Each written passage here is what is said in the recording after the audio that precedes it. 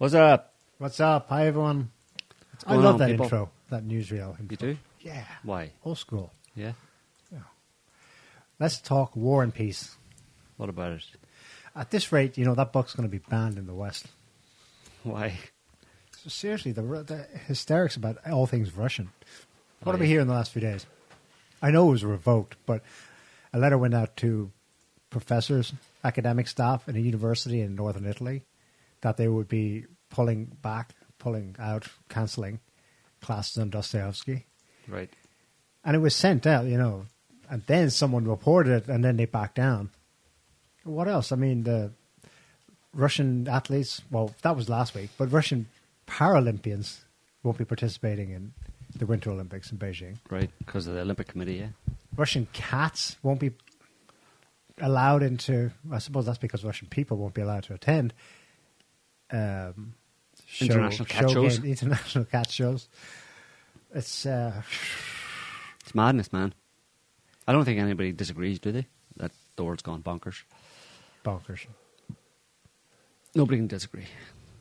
That's one thing that unites humanity right now. Right. I think. Most of them, anyway. The world's Everyone gone thinks mad. it's gone bonkers for different reasons. Yeah, who's to blame for the bonkerness is a different story. Then you're not going to get a lot of consensus. But, yeah. So, what's been happening in the news? I don't know. I haven't been keeping up. What's been going on? Yeah, right. Joe's glued to the Twitter Huh? and Twitter sucks. Telegram.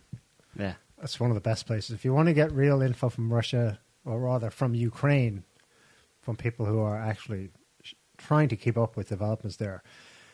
Mind you, even on Telegram, RT has been booted off Telegram, so is Sputnik, Rookley, etc. Telegram was Russian-owned, but they sold it several years ago. Is that right, Scotty? Yeah, it was created by some dudes in Russia, I think, and then they moved to New York or something, and it became an American-owned company. But I think that's the one where the core developer team is still in Moscow. But I don't know. I can't remember all the details. But yeah, it's not American. It was Russian to start with, anyway. To start with. Well, what do you want to do? I want to do a sit rep on what we think the status is in Ukraine. Sure, yeah. South Front reports that about 20% of Ukrainian territory is fully under Russian armed forces control. They have various maps to show that. We can throw one up. Depends on the map you read, and modern warfare is different. I should say first of all, I think they changed tactics. That's been speculated. We're all armchair generals here. No one really knows for sure. But I do think the Russian losses are down. And that may be because they changed tactics. They were initially doing a lot of deep forays into Ukrainian territory. Whereas now they're just holding what they have and building up in the rear. Mm-hmm. Because this day and age, you know, something can happen behind you. Mm-hmm. They tried to take out as many, you know, Ukrainian stores of manpads and whatever else was dumped in Ukraine prior to this happening, but they're obviously they didn't get everything in the initial airstrikes. You got a map? Hang on now. Throw that one up. We'll give you a sit rep for just while Neil finds his maps. This was just released today by the Ukrainian military, I suppose, but it shows it's pretty quick. I have to go back to the beginning.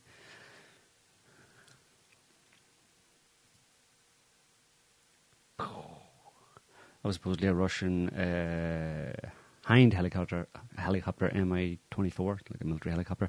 Kind of strange, though. It was on its own. No flares. Maybe it wasn't expecting it. But for me, that's evidence of the effectiveness of Western-backed military support to Ukrainians. That's probably a Stinger or an NLAW, or the British one. Yeah. Possibly. Javelin's American. Javelins NLAWs are British. Javelin Stinger, yeah. NLAWs are, yeah. So you think that video's legit? Yeah, I mean, nobody's kind of said it's not so far, but it is strange in the fact that it's on its own. One helicopter, who knows? Maybe it was just kind of picked off because it was, who knows what was going on. But usually any videos you see of those kind of military helicopters, Russian military helicopters, they're usually in groups, certainly more than one, Yeah. So who knows? But the point about that is that those kind of videos are few and far between, of any description, any videos that you can validate or that look reasonable in terms of Russian military equipment that has been, destroyed or taken, whatever. There's a few, but a lot fewer than I would have expected to see, at least that you would expect to see based on the Ukrainian military's or the Ukrainian government's claims about how many Russian their claims soldiers are off and the charts. Yeah, how much? They're up to 10,000. How today. bigly they're winning. They claim now that today, as of today, 10,000 Russian soldiers have died. That's just part of the propaganda. And so many people in the West have no understanding have no discernment, no skepticism, and no real awareness of just how much information and lies and distortion of facts play a part in any conflict, in any military conflict, especially one as high profile as this one. And they take so much, and there's so much bias as well in terms of people reading into things what they want to believe rather than actually seeing what's actually going on. Of course, if you've internalized, like most people in the West have, the Western narrative, Western government media narrative, that this is an evil aggression by the Russians against the Ukrainian people, then immediately you're going to be for the underdog, the poor Ukrainian people who are being viciously attacked by Russia, according to the West. And so if you see, you're going to be looking for and seeing, you're going to look for anything that validates your desire or your need to believe that the bad guy is getting beaten. So it's a real minefield out there in terms of, for most people, but a lot of people don't really care. They just want to believe what they want to believe, and that's the end of the story. So what are you going to do? But here we try to figure out what's actually going on and understand what's actually going on and give a reasonable assessment of the situation, which invariably is far, far more complex, as most things are far more complex than the West would like, Western governments and media would like to portray, because they like to portray sound bites and simple black and white narratives, good guys versus bad guys, like they've always done, orange man bad, evil dictator killing his own people, just war, that kind of thing, a simple binary view of life and reality, which is bizarre that it passes off on people, because most people know that life isn't as simple as that. It's nearly always much more complex than that, in the same, as above, so below, as in your personal life. So broad scale events in terms of relationships between nations and dynamics between nations, and obviously wars are very complex as well. But people, I don't know, are stupid. I don't know, maybe people are stupid. Anyway.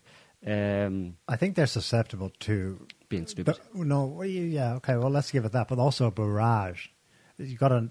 It's the extent to which you can fire something at them in terms of information, and it's nonstop. It's wall to wall, and it's so like we recognize it as over the top, but it will bamboozle most people in a target audience. It will stun them, and it's incessant. It's day after day. I mean, and it's one thing after another. I mean, last week we talked about the Ghost of Kiev, fictional. What else was fictional from last week? The 13 heroes the of Snake Island. Snake Island incident, fictional. Didn't happen. There was one yesterday. Technically, it was 2 days ago, but it made yesterday's news cycle in the West. So all day yesterday, the reality, at least in the Western world, was that Russia was attempting to, and possibly had, set off the worst nuclear disaster, like Chernobyl times 1,000, when they deliberetely and willfully shelled the largest nuclear plant in Europe, in the world, I think. In Europe for sure, but maybe it's used. Got Europe, 6 reactors on it or something. It's fiction. Yep. And a firefight took place there, definitely. Just tell me what I want to hear. Tell me what I want to believe. Don't tell me what's the headlines 36 hours later, universally, from Europe to the United States to wherever else will eat it up.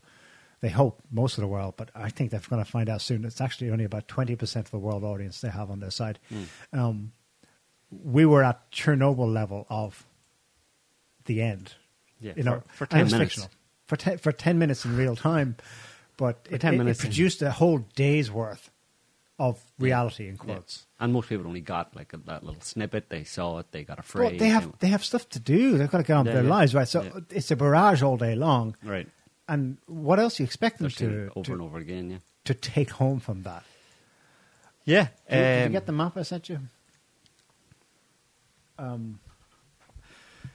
There are others going out there, but I think, and it's probably increased it has increased since that. the red territory around sure, Ukraine there has probably increased since. That's This 2 is days 2 ago, yeah. days ago. So, Or but South Front, I 3 think, days. 2 days ago, yeah. South Front, I quote unquote trust because they although they almost certainly are a Russian outfit, they tend to understate successes and so on. They were consistent throughout their coverage of the developments in Syria, especially when Russia joined in 2015. They do tend to understate. They're not into gloating and so on and so forth. But anyway, here's a useful map. So that key point, you see the largest sections obviously are the southeast and the south. Those areas of red controlled by Russian forces now. A key thing that's going on at the moment is they're trying to link up Russian control of the two parts. And right in the middle there where the two arrows point, the red arrows, that's Mariupol.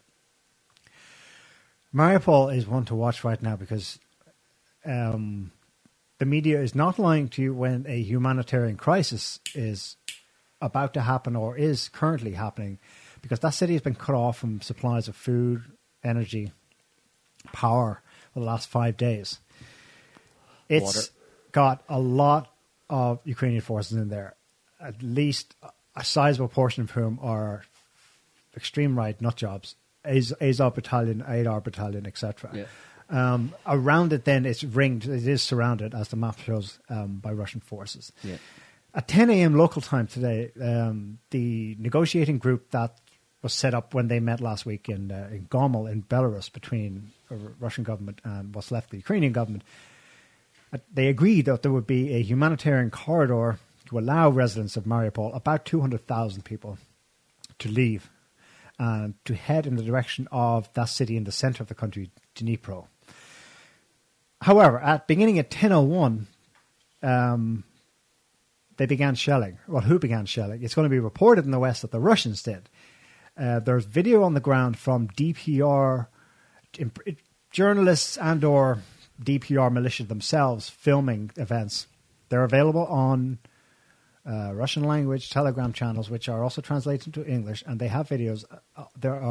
There's shelling taking place from inside the city outwards at Russian positions, and this began at 10 a.m. today.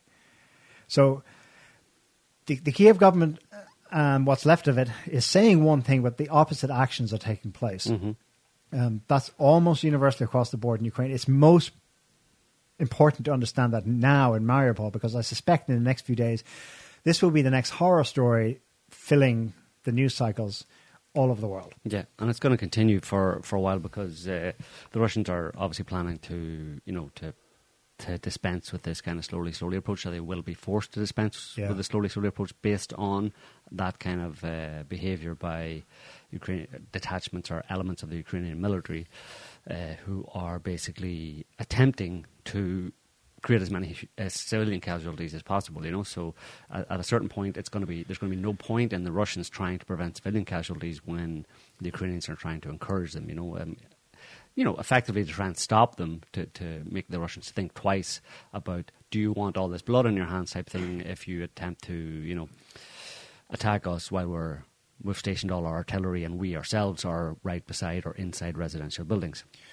And we're not allowing, as you just said, they're not allowing people to escape. Now, if people just think about that, I mean, the headlines were Russians shell, so there's an agreement today supposedly for 10 minutes between the Ukrainians and the Russians for a ceasefire in order to allow humanitarian convoys to leave Mariupol, Kharkiv in the north and Kiev. But then, particularly in Mariupol, they announced that, ceasefire is not happening. This 10-minute long ceasefire isn't happening because the Russians are shelling the convoys as people try to leave. Russians are actually attacking them. That's just appeal people to logic here. Yeah, it's completely strategically nonsense. It's against what Russia wants to do. Russia wants here. the civilians out of there so they can attack. They can deal with the Ukrainian military. That's their only goal.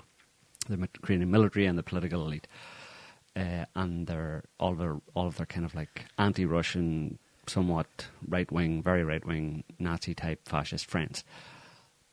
They have no beef, no problem with, as Putin himself has stated, with the Ukrainian people.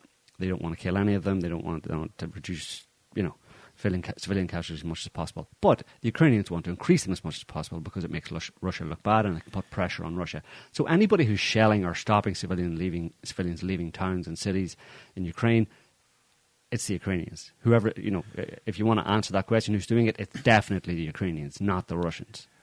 Well, the DPR people who are there outside Mariupol claim as well, in addition, they observed a residential building was blown up from the inside. It was rigged with explosives, and they fear that people were in it.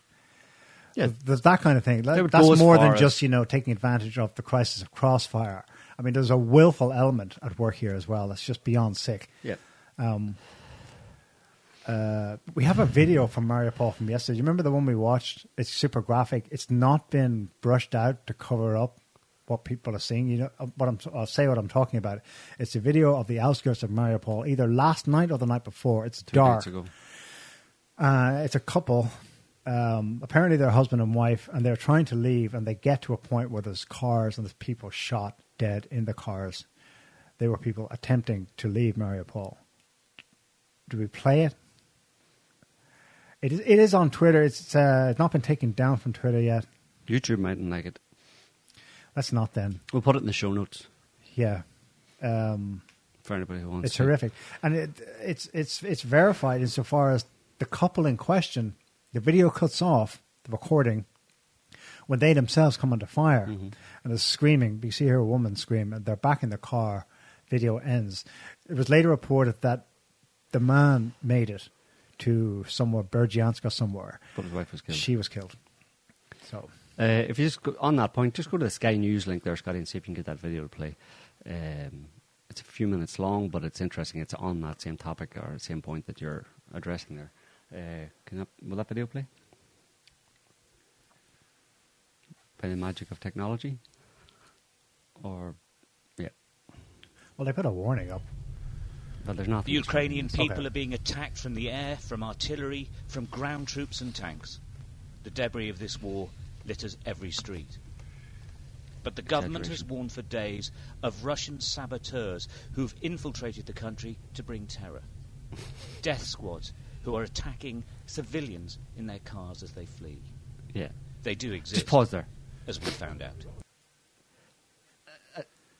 Russian death squads in the country attacking civilians in their car as they flee. So the idea there, clearly the idea is that the Russian government has, its intention is to go into the country and massacre civilians, randomly, basically. That's their agenda, right?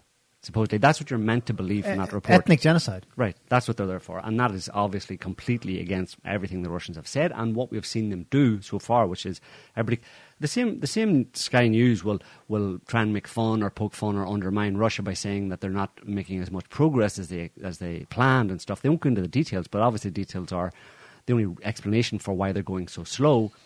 Relatively, let's say, if you see it that way, is because they're taking extra special care to avoid civilian casualties. But in the same breath, they'll put out a report like this by this asshat reporter who's in Ukraine pretending to be like G.I. Joe, saying that Russian saboteurs, Russian, death squads, he used the term death squads, are in the country slaughtering civilians left and right. But can I just point out, the glaringly obvious for a minute? Russia went into Ukraine, right? Right.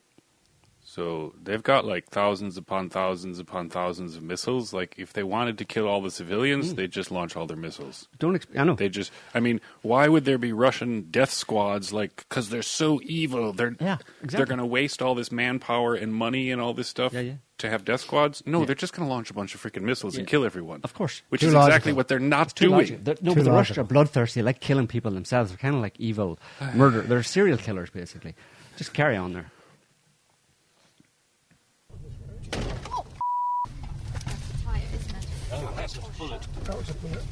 That was a bullet.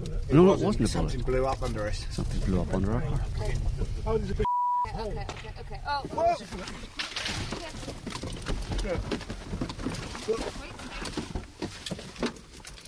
Whoa! Whoa!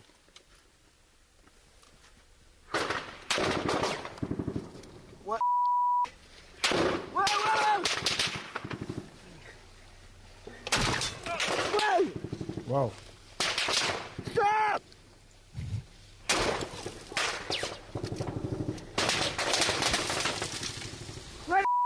Everyone.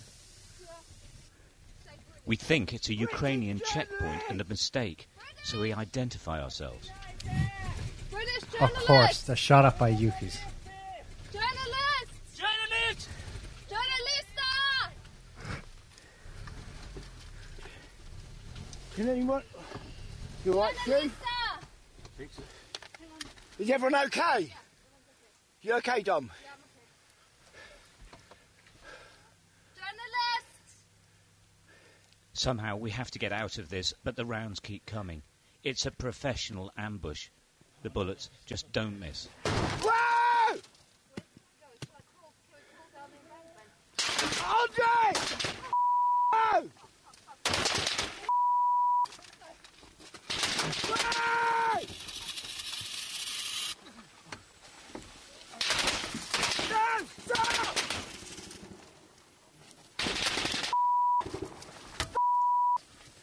Stop! Stop!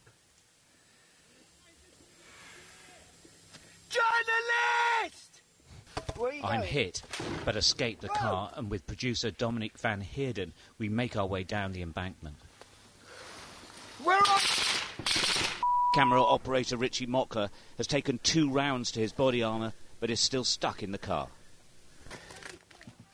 He runs for it in a hail of bullets.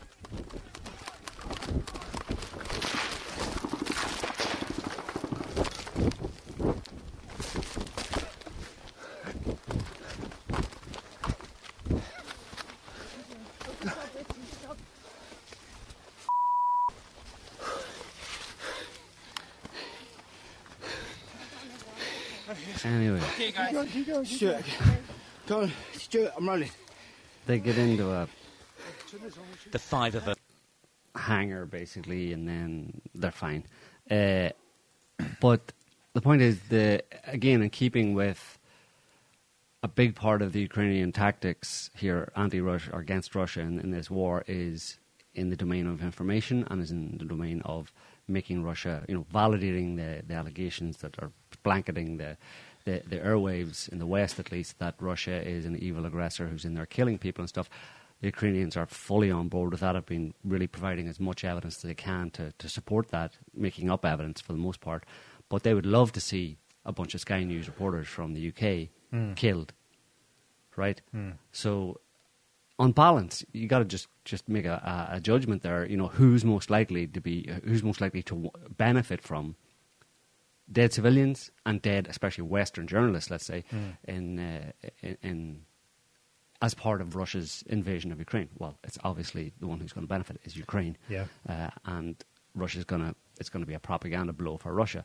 So the idea that the Russian forces would, try and open fire on, and if they know Right, it's journalists, right. continue to. right, is ridiculous. It's nuts. It's Isn't ridiculous. it creepy how he's creepy, whatever word you want to give it. He's there narrating a version of reality, and actual reality intrudes. You know what I mean? He's there saying, "I'm setting the scene for the horror that Russia's doing," and the side he's speaking up for nearly kills him. Right, yeah. But journalists are generally stupid, as a general rule. They're the Western mainstream media journalists. British journalists, especially, my God. They're the purveyors of lies and propaganda, especially in war, and they believe it themselves, a lot of them, and they end up in situations like that, and sometimes they get killed, and they have no idea that, in their last breath they'll curse Russia as a Ukrainian soldier standing over them, who just shot them, Go to the CNN one there, Scotty, to see if you can get it to play. What are you doing? Just responding to somebody on the chat there. CNN. Where's CNN? I just sent it to you. Ah, See if that'll play. no. Is that one of those stupid things? Anyway, that's another one. Russians turn barrel of their tank on reporters trying to get out. That was, you can see that, I think you can see that it's a Russian tank or whatever, but the point is, these people are leaving. It's an ITN, he's actually an Irish guy, John Irvine, ITN reporter, and CNN carried it, and the Russians are worried. They eventually let them through. But they're concerned, probably, that, and there's another tactic of the Ukrainians, is that Ukrainian special forces will be in the cars of the few that they let out, or few that get out. They'll be in cars. Without electricity, water or fuel, we could no longer report from inside Mariupol, so we decided to join what would be the last convoy to escape. The city has a large Greek community, and Athens had tried to secure safe passage for a ragtag of Greek diplomats, citizens, and foreign journalists. With Mariupol just 5 miles behind us, tanks suddenly appeared in the mist. We hoped they were Ukrainian, but they were not. We filmed the Russians as surreptitiously as possible. I can count 4 Russian tanks. Thankfully, the crews at the minute appear to be quite relaxed. They're not shooting at you. Somebody from our lead vehicle has gone to have a chat to convince them that we are who we say we are, an innocent convoy leaving Mariupol for safety. You can see the Z on one side of one of the tanks. I can anyway. They're definitely Russians. At one point, the tank turret turned our way. Wow. We were staring down the barrel.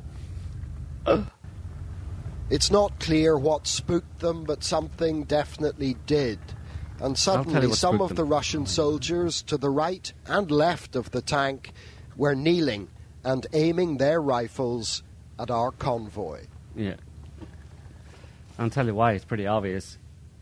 Stupid. Thankfully, the situation eventually calmed down. They then checked our IDs, searched our vehicles, and allowed us to proceed. Okay. It took a while to drive through. So why do you think they'll be doing that? Because Mariupol is completely... Anything coming out of Mariupol at the moment, especially in that situation, can't be trusted. No, the point being that they probably already have experience and they're checking, and this guy can't draw that conclusion because he's an idiot and he's a noob, basically, and he's just, like I just said, some of those cars in the convoy are full of, multiple cars in the convoy like that are full of Ukrainian military personnel who are driving along and waiting to ambush a checkpoint like that to see, Russian forces stationed outside. They just jump out and start shooting at them and kill a bunch of them. Right. So why are the Russians suspicious of the cars? Why are they checking all the cars?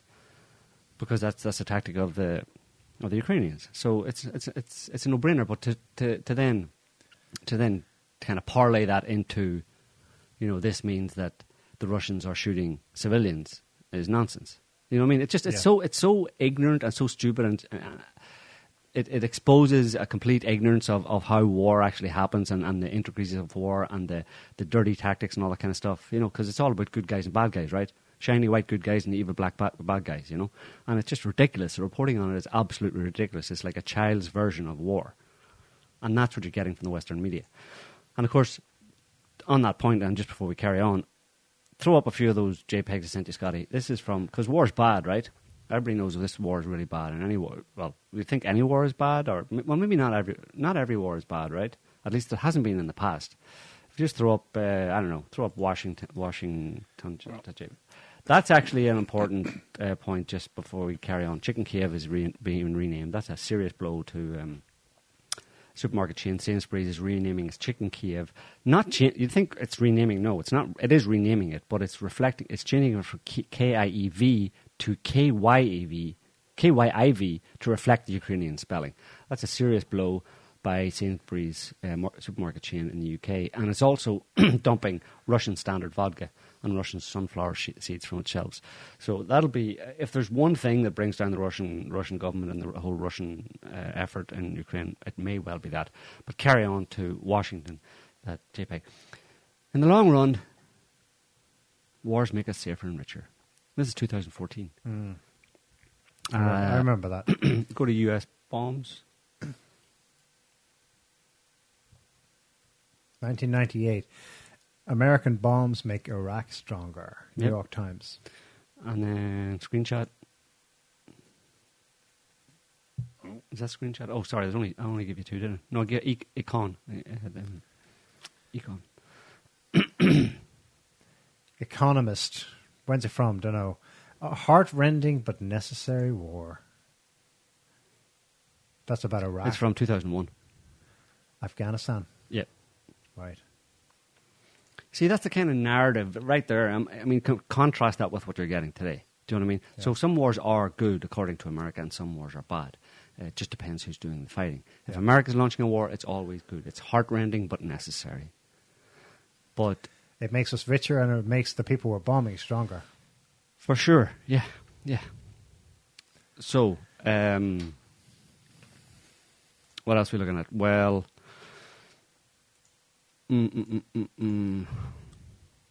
let's do the Washington Post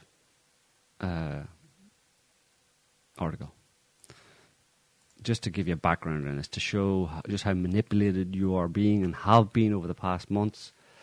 This is from today.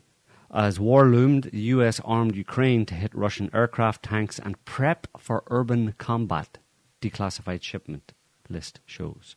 So the United States drastically enhanced its shipments of lethal military aid and protective equipment to Ukraine as the prospect of a Russian invasion became more apparent and then a reality, according to declassified accounting of transfers and sales reviewed by the Washington Post.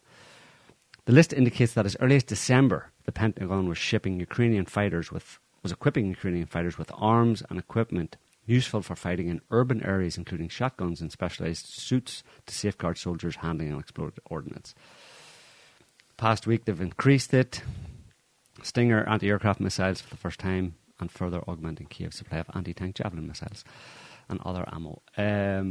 So this is December, so what's that, 3 months ago? So 3 months ago, when the whole Russian build-up was just really beginning kind of thing, or just getting going, the US was already sending equipment to Ukraine in preparation for urban warfare. Yeah. So they knew exactly what was going to happen. Remember what Putin said at the time. He told Macron, I think in December, that, please, this needs to stop. Weapons are being dumped into Ukraine. Mm-hmm. And that's when he said, I want to talk. I want guarantees that you will not do something in Ukraine. Mm-hmm.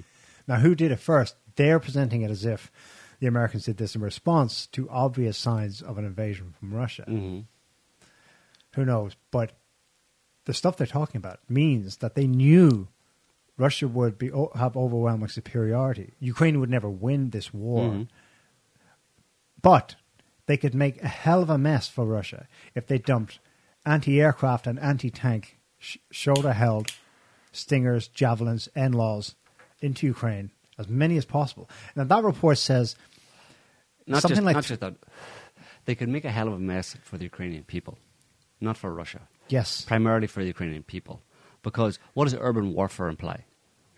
Urban warfare means going in urban areas and attacking, fighting, shooting between two forces, right? The Russians and the Ukrainians. But that will only happen. Russia would only do that if it had to do it. And the reason it would have to do it is because there was civilians in the buildings. So that them prepping the Ukrainians for urban warfare is evidence that they were also planning and are probably advising the Ukrainian government, not that they need much advising, to not let Ukrainian civilians out. If America wanted to and the Europeans wanted to, they could put pressure on the Ukrainian government to make sure that humanitarian corridors that Russia has proposed were open and as many people as necessary left that particular area. But they're not doing that. And instead, months ago, they were planning for urban warfare. And like I said, urban warfare requires, in this context, requires there to be civilians in major cities. Yeah. Because there won't be any urban warfare if there's no civilians in it. If it's just a bunch of Ukrainian military ensconced in civilian buildings that are otherwise empty, they'll be blown up from the air or from a great distance away. Yeah. Yeah, I think that this was key to understanding why Putin and the Russian government they gave up seeing this as the pretense of this is us in Ukraine. This is a proxy war. This is Syria all over against the Pentagon and the British Armed Forces. This is a proxy war between the United States, Great Britain primarily, and the Russian government in Ukraine. Right. It's being directed from the Pentagon and London. Mm-hmm.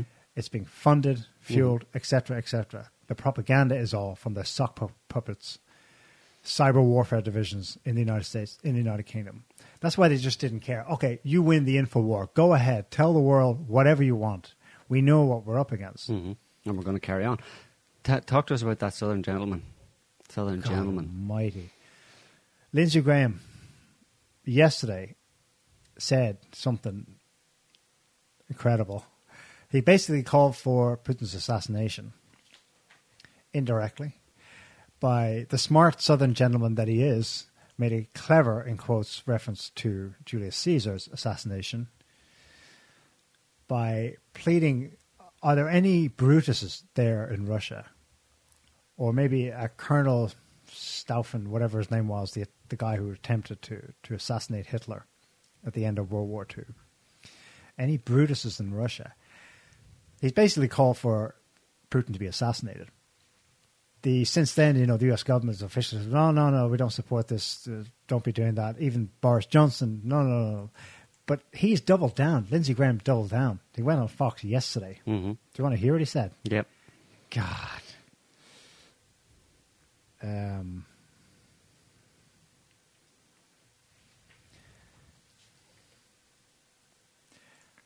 He's channeling his old buddy, John McCain.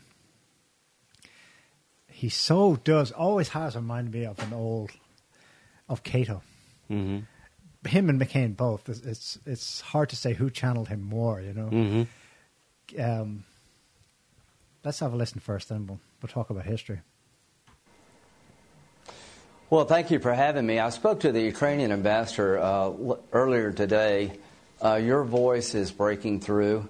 After I listen to your program every night, Putin needs a longer table.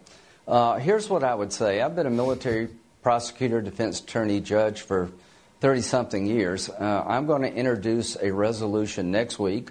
I'll give it to you on your show, declaring that Putin is a war criminal. It's clear to me the world would be better off if the Russian people took Putin out tonight. The war in Ukraine would end and Russia would have freedom they don't enjoy today. A steel curtain has descended upon the Russian people. What does that tell me? That Putin is afraid of his own people. Martial law has been virtually declared by Putin. I think the Russian people are not buying what Putin is selling when it comes to the Ukraine.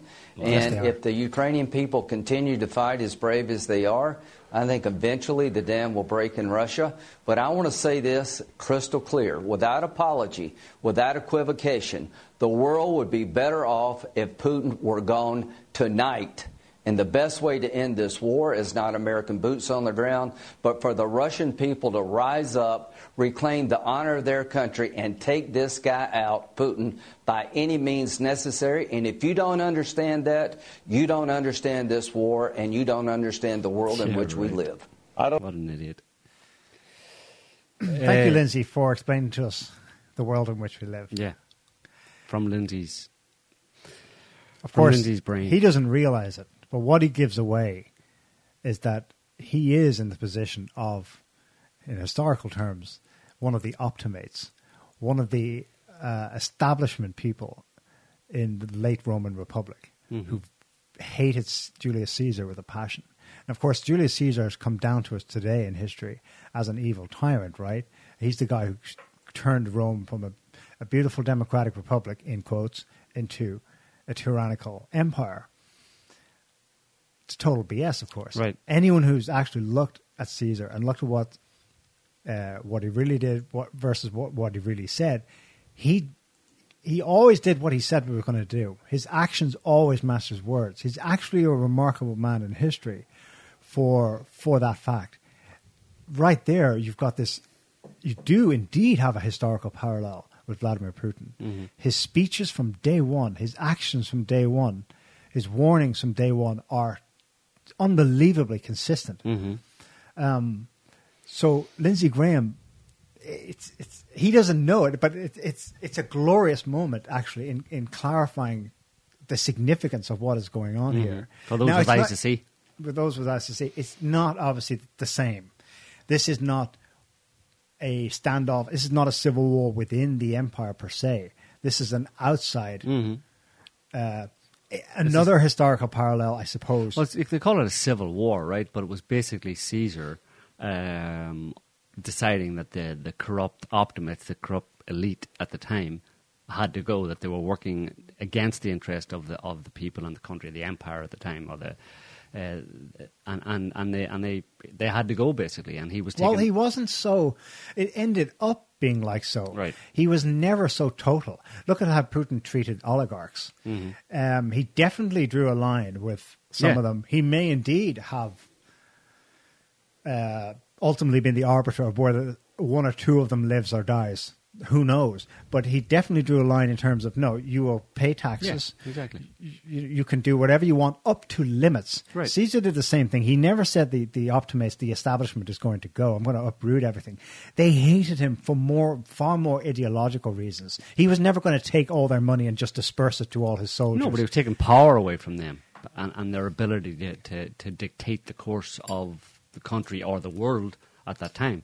The Roman world, you know, he stepped in and took control, took power, and that in a way on a global scale it's a check at the very least in terms of what Putin is doing. It's crossing the Rubicon, right? That's when Caesar crossed it. That's what they've been using, and it really is that on a global scale, where it's a kind of like a step that has been made, where it's pushing back against the established orders of the corrupt established powers of the day, and taking a step across the line where it's like you're set on a course there where there's a clash coming, and it's going to be difficult and bloody and stuff, but who knows and who's going to prevail at the end of it. But in the case of Rome, Caesar prevailed, and they're using the same terminology here. Right.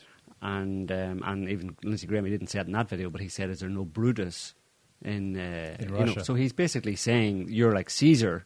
I don't know if he's saying that to himself, but he's basically saying you're like Caesar and we want to kill you, and they ultimately did kill him. Well, he may well intend that, but he has the establishment history of Caesar.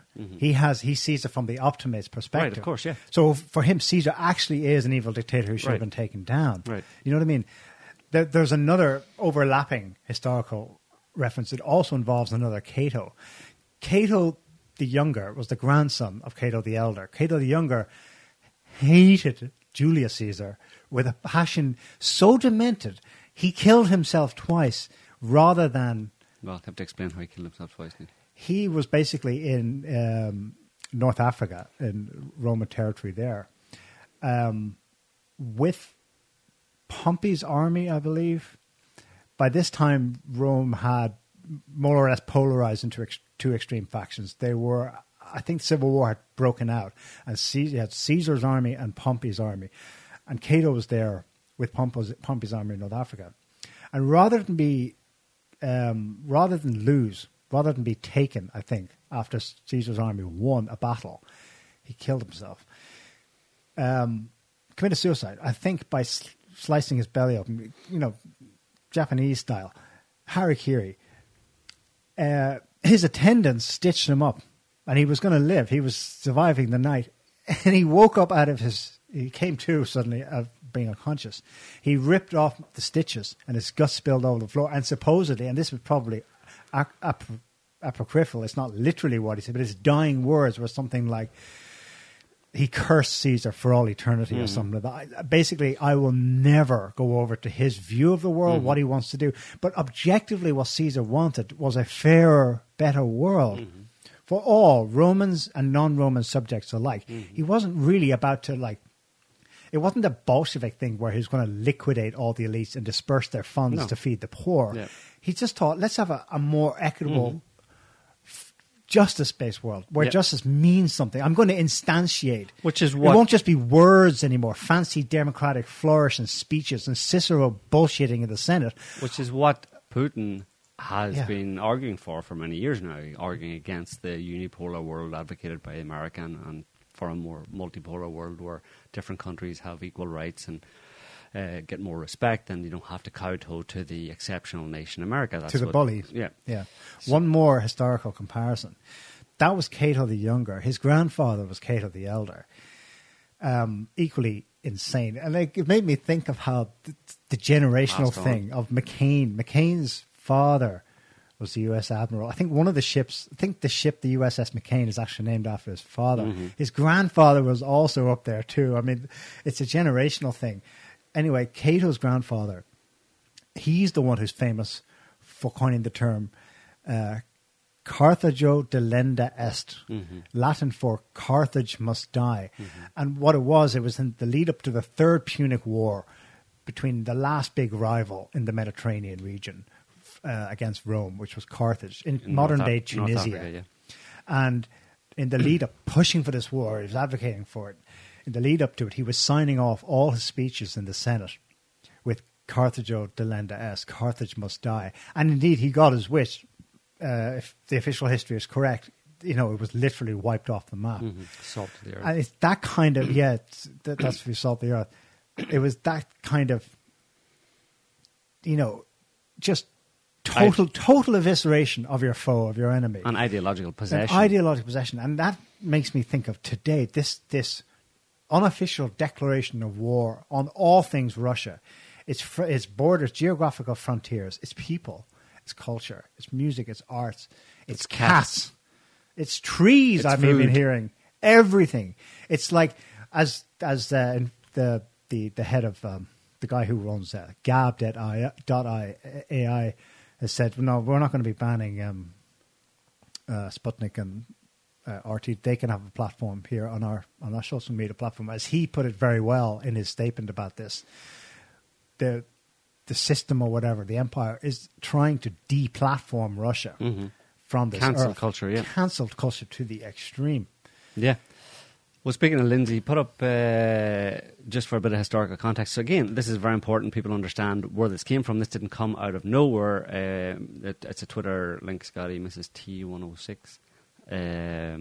This didn't come out of nowhere. You're led to believe that it came out of nowhere, but it didn't. It didn't just happen in the past week or in the past couple of months. This is from Mrs. T? Twitter.com, MRST106. No. It's second in the list. Ah, there it is. This is from 2016, and it's that Southern gentleman and old Ironsides himself, John McCain. Go ahead. Your fight is our fight. 2017 will be the year of offense.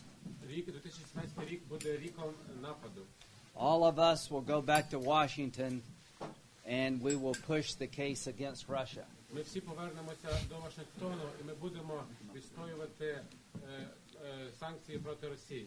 Enough of a Russian aggression. It is time for them to pay a heavier price. I believe you will win. I am convinced you will win, and we will do everything we can to provide you with what you need to win. Я вірю в те, що ви виграєте, переможете. Я переконаний в тому, що ви переможете, і ми вам допоможемо всіма можливими засобами.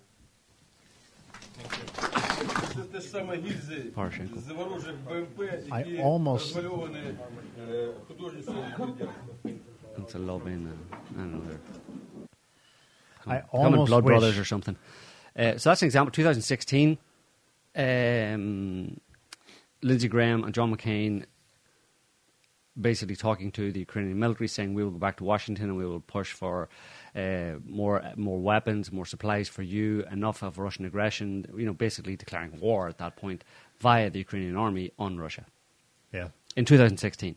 So anybody who's just waking up to this now, get a grip. Yeah. This has been in the making for many years. I almost wish McCain and Brzezinski were still alive to see this. Well, speaking of Brzezinski, go to the YouTube... almost wish. Go to the YouTube link just after that. It's, I don't know, NCEO. There you go. This is just to put side by side with that, and for people to understand, will understand.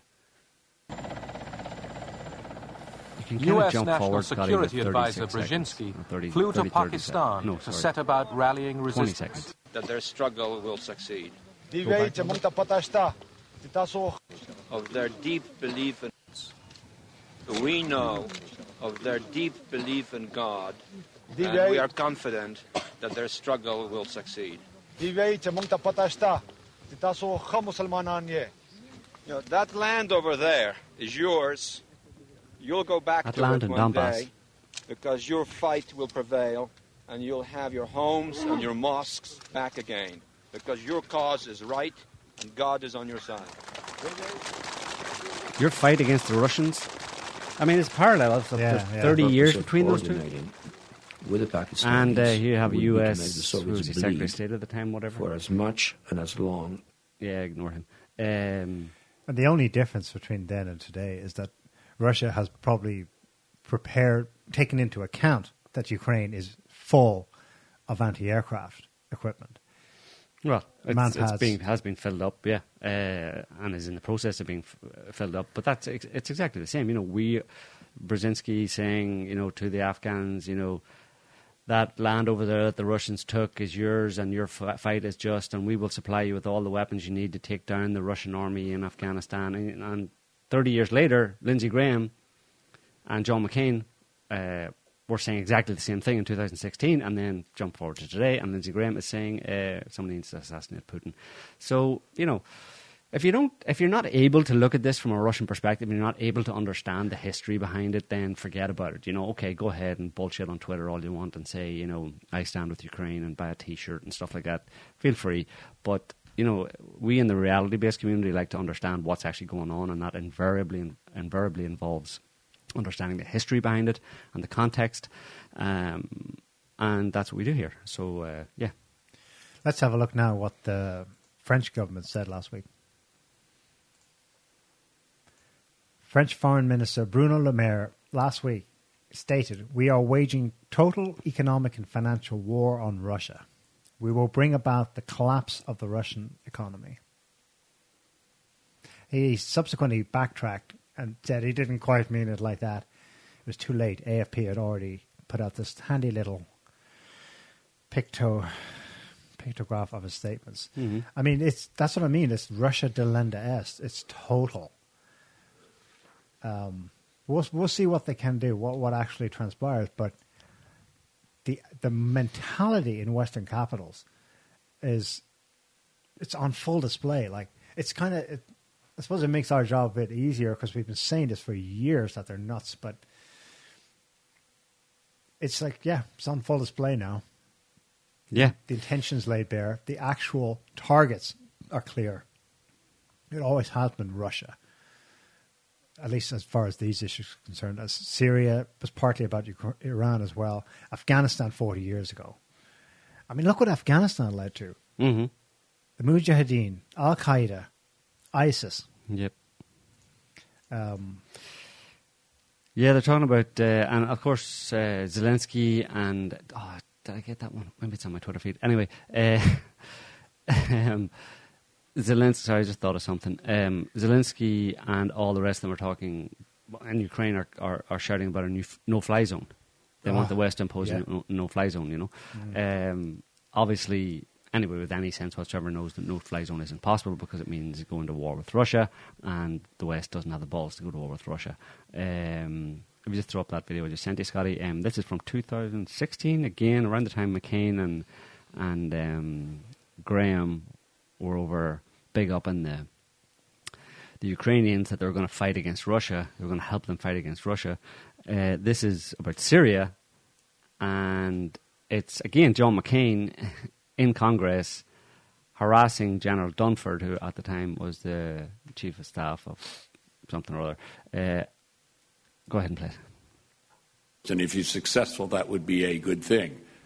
You ask the chairman if he has anything to add. Senator, the only thing I'd say is, as the situation on the ground changes, I think I have a responsibility, we, the Joint Force, has a responsibility to make sure the President has a full range of options. We have discussed that issue in the past under certain conditions. The conditions on the ground will change, and we'll continue to look at those options and make sure they're available to the President. What about the option of controlling the airspace so that barrel bombs cannot be dropped? All the options. That's a good What do you option. think of that option, sir? Right now, Senator, for us to control all of the airspace in Syria would require us to go to war against Syria and Russia. Huh? That's Why don't we? pretty fundamental decision that certainly I'm not going to make. What do you mean? What are you talking about? To impose a no-fly zone. Chairman, could I John for a McCain. second say just answer? Impose No, a Senator no-fly Gillibrand. That's not what I said, Chairman. Go ahead. Well, yeah, I do think What Senator asked me was to control all of the airspace. No, what he asked was, should we have a no-fly zone so we can protect these people from being slaughtered? That's what he's talking about. I answered that first. That's what we're all talking about. so. That would not require going to war, full scale, would it? Not necessarily, Senator. I'm sorry, but I tried to answer the necessarily, first question but first, and then I was responding to the second part of your question. But I did not mean to say that imposing a no-fly zone would require us to go to war. That's not the question I was answering. Thank you. Thank you, Mr. Chairman. I just love McCain and that. Thank you, Mr. Impose a Chairman. no-fly zone. That, All I'm as the asking President for has said, is a little no-fly zone. You see why I wish you were still alive to see this. And all I want, and you say we're going to go to war with Russia. The Russians are nothing. The Russians it's just a gas station, one big giant gas station. I just want you to impose a no-fly zone where I want you to impose a no-fly zone, and you tell me you can't do it. That's pathetic, General. I'm out of here. I'm in it for the children. Just like Nancy Pelosi. For the children. I do it for the children. Oh, my God. For the children. For the children. For the children. Oh, God, you actually... For the children. Don't do that. We Don't need to have say our that. face when you're doing that as well. Interesting. Actually, yeah, go ahead. The French government physically stopped Ukrainian members of its foreign legion who were prepped and ready to go to Ukraine. Mm-hmm. They actually stopped them from doing so. Similarly, Berlin is at least strongly discouraging any Germans thinking of going. They have there's a video I've seen of a Polish German volunteer. I think he wasn't. He was Polish. Anyway, interviewed in Poland. He's about to cross the border, he claims. But there's one government in Europe that is encouraging its civilians to go still into Ukraine. The British government. And hapless Brits are they're doing it. They're turning up there. They're being interviewed on the Polish side anyway. Have you got one? I don't actually know. Anyway, well, we don't need to see those people. Zelensky claims that 16,000 foreign citizens have volunteered. Yeah, maybe. That's probably, again, an exaggeration. But just talking about generals and their assessments of things, I mean, the military brass tends to have, obviously, a more objective assessment of things, for the most part, than ideologically possessed politicians like McCain and Lindsey Graham and the rest of them. But just go to the Twitter. It's kind of VicTop55. There's a guy. His name is Douglas McGregor, and we'll talk about him in a minute. But here's a little. He was on Fox News, and it's the second time he's been on Fox News talking about this. This is the second interview, just a few minutes. But he really, he's the only one making any sense. And it's weird that it's on Fox News, though it's not weird anymore. But historically, it's very strange to see any sense about military affairs in U.S. military adventures abroad coming from a general on Fox News. Historically, that's not where you find objective well, the world opinions. has changed. Yeah. Just let's have a listen there. The first 5 days, Russian forces, I think, frankly, were too gentle. They've now corrected that. So I would say another 10 days, this should be completely over. But the question is, what is it that Zelensky is going to do? The Russians have made it very clear what they want is a neutral Ukraine. This could have ended days ago if he accepted that. And then they can adjust the borders. But the eastern part of Ukraine is firmly in Russian hands. But again, the Russians are not seizing territory. They're destroying Ukrainian forces. That's their focus. Colonel, it sounds like you don't approve of Zelensky's stand. I think Zelensky is a puppet, and he is putting huge numbers of his own population at unnecessary risk. And quite frankly, most of what comes out of Ukraine is debunked as lies within 24 to 48 hours. The notions of taking and retaking airfields, all of this is nonsense. It hasn't happened. Is not a hero when he's standing up for himself and his own people? You don't think he's a hero? No, I do not. I don't see anything heroic about the man. And I think the most heroic thing that he can do right now is to come to terms with reality. Neutralize Ukraine. This is not a bad thing. A neutral Ukraine would be good for us as well as for Russia. It would create the buffer that, frankly, both sides want. But he's, I think, being told to hang on and try to drag this out, which is tragic for the people that have to live through this. I'm inclined to disagree with you, Colonel, but, we'll see how this works out. Colonel Douglas McGregor, tough guy. Thanks for being with us, sir. We'll see you again soon. Tough guy. Thank you. What was that about, tough guy? Anyway. What about Douglas McGregor? What's his he's just, you look him up, he's a retired U.S. Army colonel, government official. He was involved in the first Iraq War, years of service. He's up in service in the military up until 2004. He's got pretty, he kind of knows what he's talking about, and he seems to have a good track record. He was in the first Iraq War.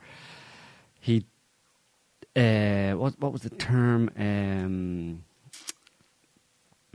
Desert Storm. No, Breaking the Phalanx. He published. He became prominent inside the army when he published Breaking the Phalanx, which argued for radical reforms, which was rare in that an active duty military author was challenging the status quo with detailed reform proposals for the reorganization of U.S. Army ground troops. But it got. He was recognized as a kind of forward, kind of smart thinker, basically, this is on his Wikipedia page, basically. There were some military exercises or something that he did where he did. It was more than once, but he basically November 1993 exercise at the Army's National Training Centre at Fort Irwin. Lieutenant Colonel McGregor's unit vastly outperformed his peers against the opposition force. The series of 5 battles usually ended in 4 losses and a draw for the visiting units. McGregor's unit won 3, lost 1 and drew 1.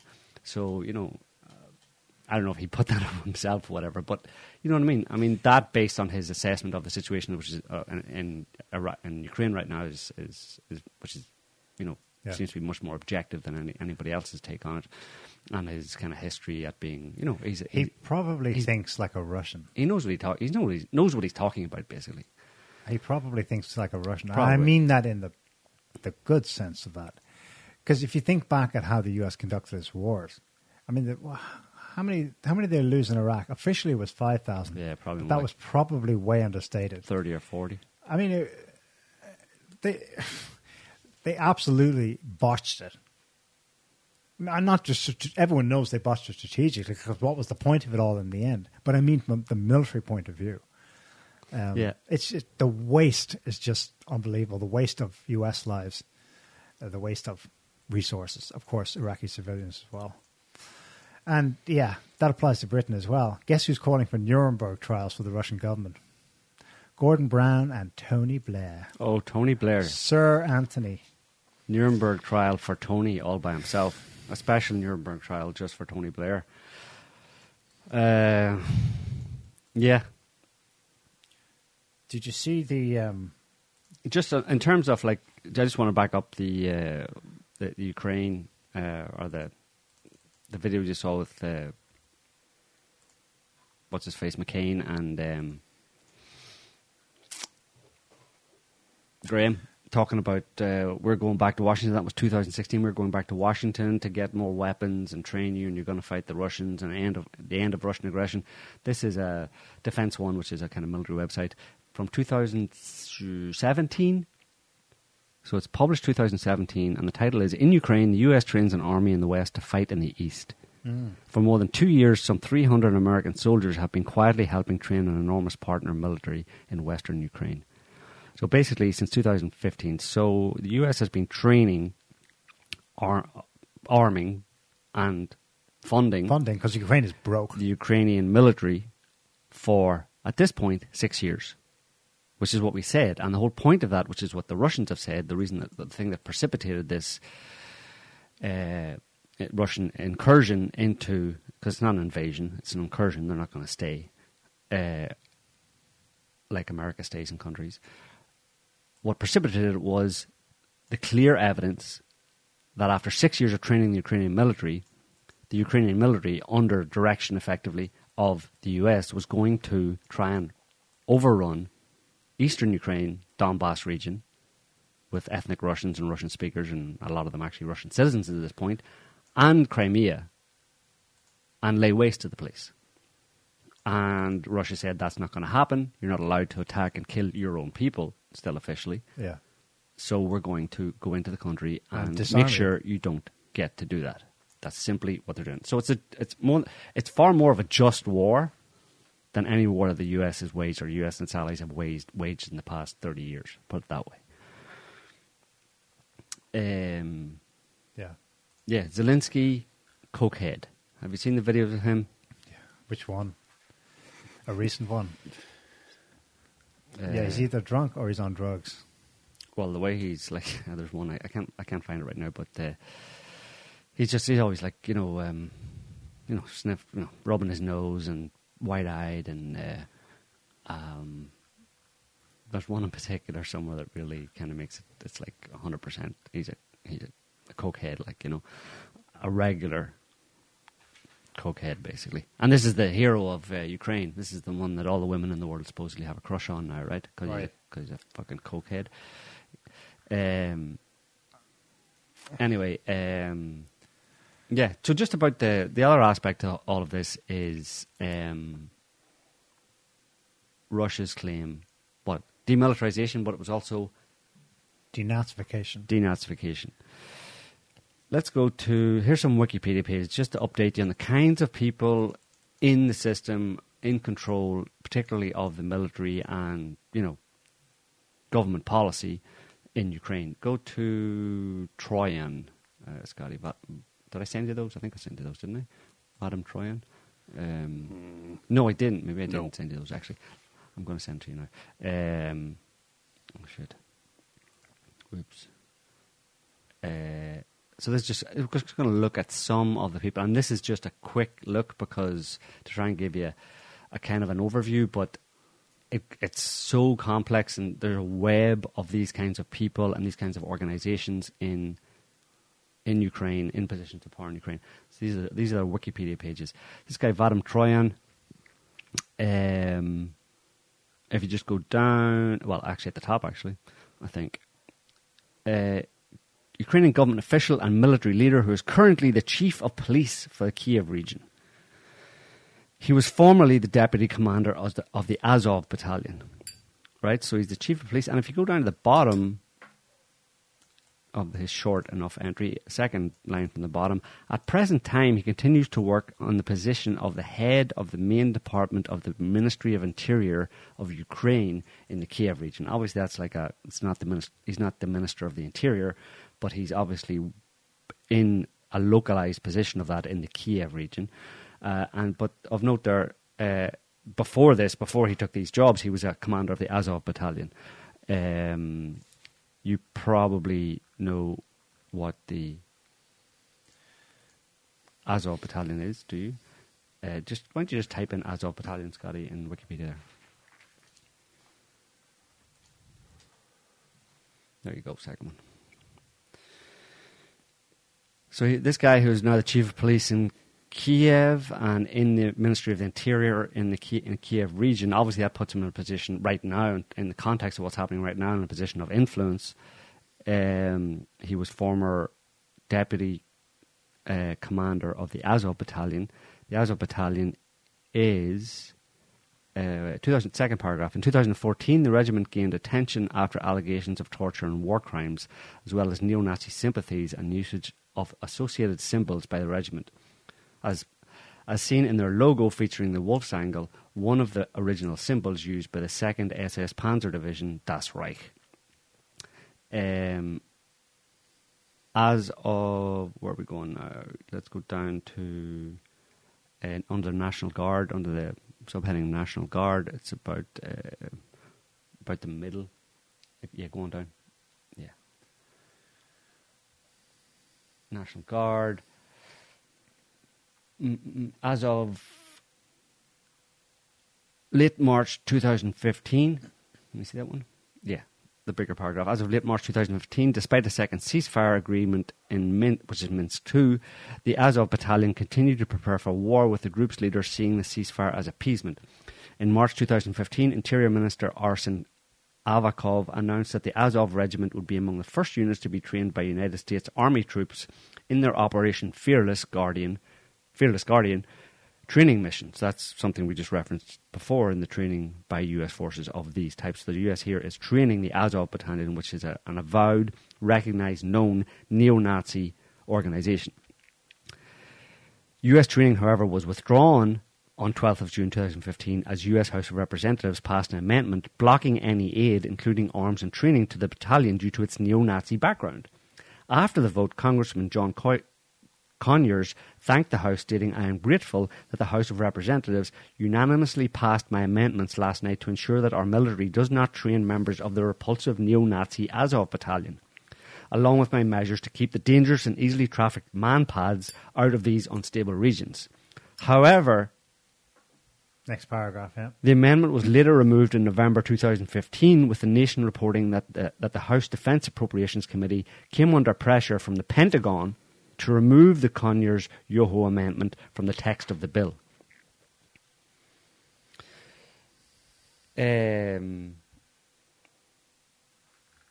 Somewhere else, search for Biletsky, Scotty. It's not very long, but Biletsky. There you go. The regiment's first commander was Andrei Biletsky. Biletsky stayed out of the public spotlight, working on expanding Azov to battalion size. In summer 2014, he took command of the unit. In August 2014, he was awarded a military decoration, Order for Courage, by Ukrainian President Petro Poroshenko. So this is Poroshenko, who was kind of shunted into power effectively by the Americans and was the American darling after the coup in 2014. He awards this guy, the founder of this neo-Nazi battalion, basically part of the Ukrainian military, with an Order for Courage. And he was promoted to lieutenant colonel in the Interior Ministry's police forces. So again, this is the founder of the guy, not the guy who's there now, but the guy who's the chief of police in the Kiev region was the deputy commander of this battalion. And then, just according to the Daily, is that part of the next? No, anyway, according to the Daily Telegraph, the Azov Battalion's extremist policies and professional English social media pages have attracted foreign fighters, including people from Brazil, Italy, United Kingdom, France, United States, Greece, Scandinavia, Spain, Slovakia, Czech Republic, and Russia. About 50 Russian nationals are members of the Azov Regiment. The group has used Facebook to recruit far-right individuals from other countries within Europe. And get this, in 2019, under Facebook's Dangerous Individuals and Organizations policy, support for the group was not allowed. Although this was temporarily relaxed during the 2022 Russian invasion of Ukraine. Now, I got banned for 5-6 days from Facebook recently for putting up an image of that battalion with a swastika. Right. So it was banned by Facebook. That battalion was banned. So me putting up a picture of them, well, support for them was banned. So me putting up a picture of them with a swastika and saying something not nice about them on Facebook should have been cool with Facebook, right? Right. Except that the ban on supporting them was temporarily lifted just recently since Russia's incursion into Ukraine. So therefore, Facebook banned me for throwing shade at the neo-Nazi swastika carrying Azov battalion. Does that make sense? Yes, it does. Good. You have to explain. If it to you're me someday. Facebook and you're part of the war against Russia, it's all justified. Okay. Yeah. Well, actually, that's not all. I've just got a little bit more. Ehor. The interesting thing, just as an interesting side note, so we're talking here about the Azov Battalion, right? We just described them. And this, you can look it up yourself. Over the years, multiple Western media have all described this battalion as, and there's something like 15,000, 20,000 of them, right, in the Ukrainian military. The interesting thing is, if you throw that up, Scotty,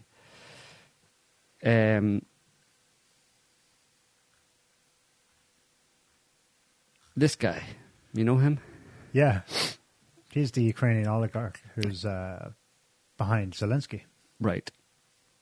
He is a former governor of the Dnipropetrovsk Oblast in Ukraine.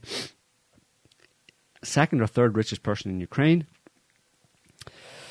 He's a leading partner in the Privat Group, which is, and the Privat Bank is the biggest bank in Ukraine.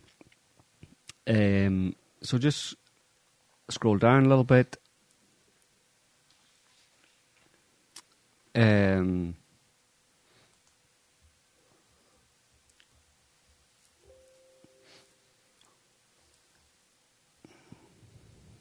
Is it control?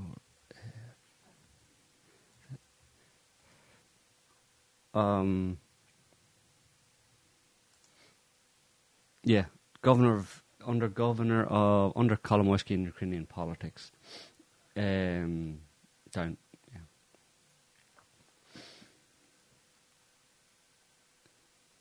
And under governor of that name, Oblast. Second paragraph. In April 2014, Kolomoisky offered a bounty for the capture of Russian-backed militants and incentives for the turning in of weapons. He also is believed to have spent 10 million to create the Dnipro Battalion, another fascist neo-Nazi type organisation in our group in the Ukrainian military, and also funded the Aidar and Azov, blah, blah, blah, blah, blah, volunteer battalions. So from the beginning, he actually funded these right-wing neo-Nazi battalions. Immediately, March 2nd, right, 2014. Right, immediately after the coup, right, set them up. But he's also a really, really prominent Jew. He's a prominent supporter of Ukraine's Jewish community. I don't know if you can see under Jewish politics just below there. President of the European Council of Jewish Communities. Although when he was appointed, it was described as a putsch and a Soviet-style takeover by other board members. And he went away and founded the European Jewish Union. So he's like basically an uber Jew, right? He's a super Jew in the sense of he's super supportive of Jewish things. Right. Jewish, whatever things rich Jewish people get up to, right? Jewish communities, promoting Jewish interests around the world, etc., etc. But at the same time, he's funding. He has funded. He's the originator and the promoter of. Well, he funded it from the very beginning. The Azov Battalion, which, if you remember, from the Wikipedia page on the Azov Battalion, the regiment gained attention after allegations of torture and war crimes, as well as neo-Nazi sympathies. So, what is a rich Jew in Ukraine doing, funding a neo-Nazi organization which has uber right-wing, white supremacist, anti-Jewish, anti-Semitic policies and attitudes? Can you explain that to me? Nobody can. Anyway, go down to the bottom on Kolomoisky. Criminal investigation, just as a connection here. In April 2019, it was reported that the FBI was investigating Kolomoisky over alleged financial crimes involving other businessmen in Florida, along with one of them in Florida, along with Kolomoisky's steel holdings in West Virginia and Northern Ohio, and his mining interest in Ghana and Australia. Legal findings from American prosecutors last year detailed how Kolomoisky allegedly used his control of Ukrainian's largest retail bank, Privat Bank, to loot staggering sums from Ukrainian depositors, and then used a series of shell companies and offshore accounts to whisk the money out of the country and into Switzerland, America. Okay. So this is the guy who created the neo-Nazi Azov Battalion, which is part of the network within Ukraine of neo-Nazi, extreme right-wing, anti-Semitic white supremacist, anti-Russian elements. He funded at least one part of it, and the US has been training, arming, and funding them, along with others, in Ukraine to fight against the Russians, while this guy is embezzling staggering sums from Ukrainian people and taking it to America. Does the word corruption spring up here anywhere? There's corruption, and then there's Igor Kolomoisky. But in terms of his connection with America and the American military and the American government and transferring vast amounts of money that he stole from Ukrainian citizens to America, and while he's the originator of a neo-Nazi group that the Americans are funding in order to fight against Russian aggression. Yeah. It's crazy. It's almost like he knew this change they effected in 2014 would not last long term. So they decided they had to pilfer as much as they could, as quickly as possible. And then leave on the way out. It was going to come sooner or later this day. On the way out, we'll just like rig Ukraine with mines for the Russians, you know? Mm-hmm. And we'll get away scot-free. I mean, Kolomoisky has an Israeli passport, a Swiss passport. He can go wherever he likes. He's untouchable. Right. And there are several, the Russians know what they're up to, but for Ukrainians, now, they've been hopelessly duped here. They've been completely hoodwinked. There were always several steps ahead of them. They basically helped bring about the Maidan, right? Which the neo-Nazi groups themselves said would not have happened without us. It would have been, to quote one of their leaders, it would have been a gay parade, but for us. The only reason it became Euromaidan and a success in forcing the regime to flee was because of us neo-Nazi groups. Right.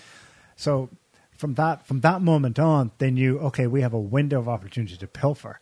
Ask Joe Biden. He knows about it too. His son, Burisma, the going's good. Take it while you can. Biden's calmly in the White House. He's not, upset that he's lost his whatever kickbacks the big guy, in the Oval Office got, because he knew it was a short-term change. They're always, and they show that they're a couple of steps ahead in thinking where it's going to lead to next, as we just saw with the dumping of weapons into Ukraine in preparation for urban warfare. 3 months ago, they knew it was coming. So it's gangsterism, and they believe that everyone else at the top certainly thinks like them and acts like them. It's just a matter of getting as much as you can while you can. Right. Yeah. And Ukraine was just open ground. It was just like, the going's good, the window's open, take it. And Russia is essentially trying to, to use their own terms now. Their own terms make sense now. We're not here to occupy it. We're here to normalize it. So you can have a normal left-right spectrum that produces normal government that more or less has the interests of the collective whole, the country at heart, rather than these completely out of control people who are only doing what they're doing. And they're in the process, do they get exposure? Not really. Maybe people in Ukraine know about Kolomoisky, but he owns a lot of media. They can do nothing about it. They can't do anything about it. It would always have taken someone big with an army to come and sort this out. Yeah, for sure.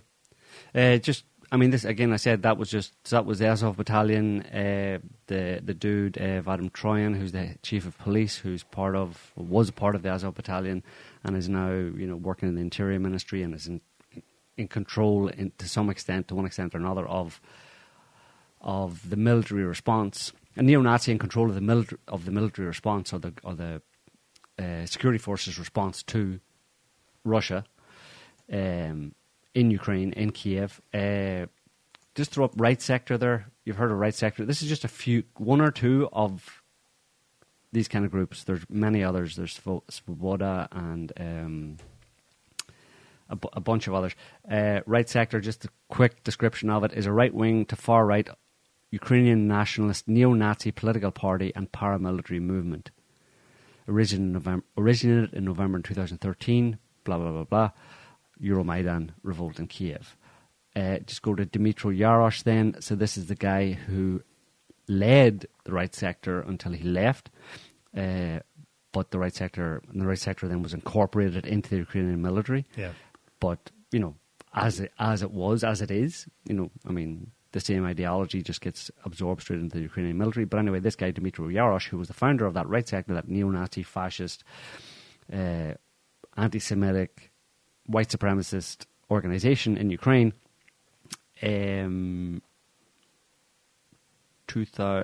military and withdrawal from right sectors. Scroll down towards the bottom. It's not very far, that one, yeah. Second paragraph. In early April 2015, Ukraine's defense ministry announced that MP, he's a member of parliament as well, or was, Dmitry Yarosh, was to become an aide to the military chief, Viktor Muzenko, and that his right sector fighting group would be integrated into the armed forces of Ukraine. And then, so that was 2015, he was aide to the military chief, like i.e. the chief of the military forces in Ukraine. This is a right-wing, avowed right-wing neo-Nazi who's an aide or an advisor to the chief of the Ukrainian military. And then if you scroll down, we don't have to scroll down. Second paragraph, last paragraph of government initiative of Yarosh. On November 2nd, 2021, Yarosh said on social media he'd been appointed advisor to the new commander-in-chief of the armed forces of Ukraine, Valery Zaluzny.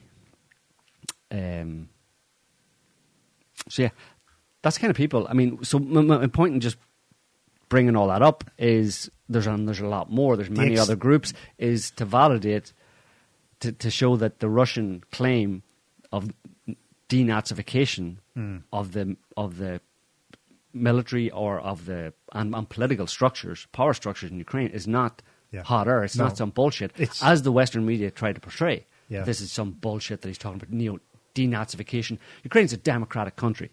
Yeah.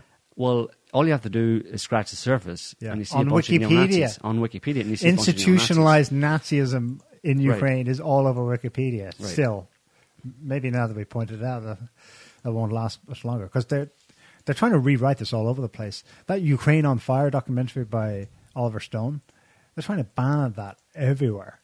Our copy of it got nixed last week. Yeah. On Vimeo, yeah.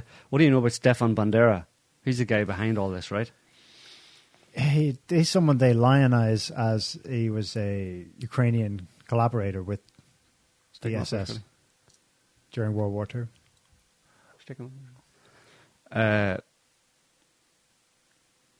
Yeah, that's him there. It's his Wikipedia page.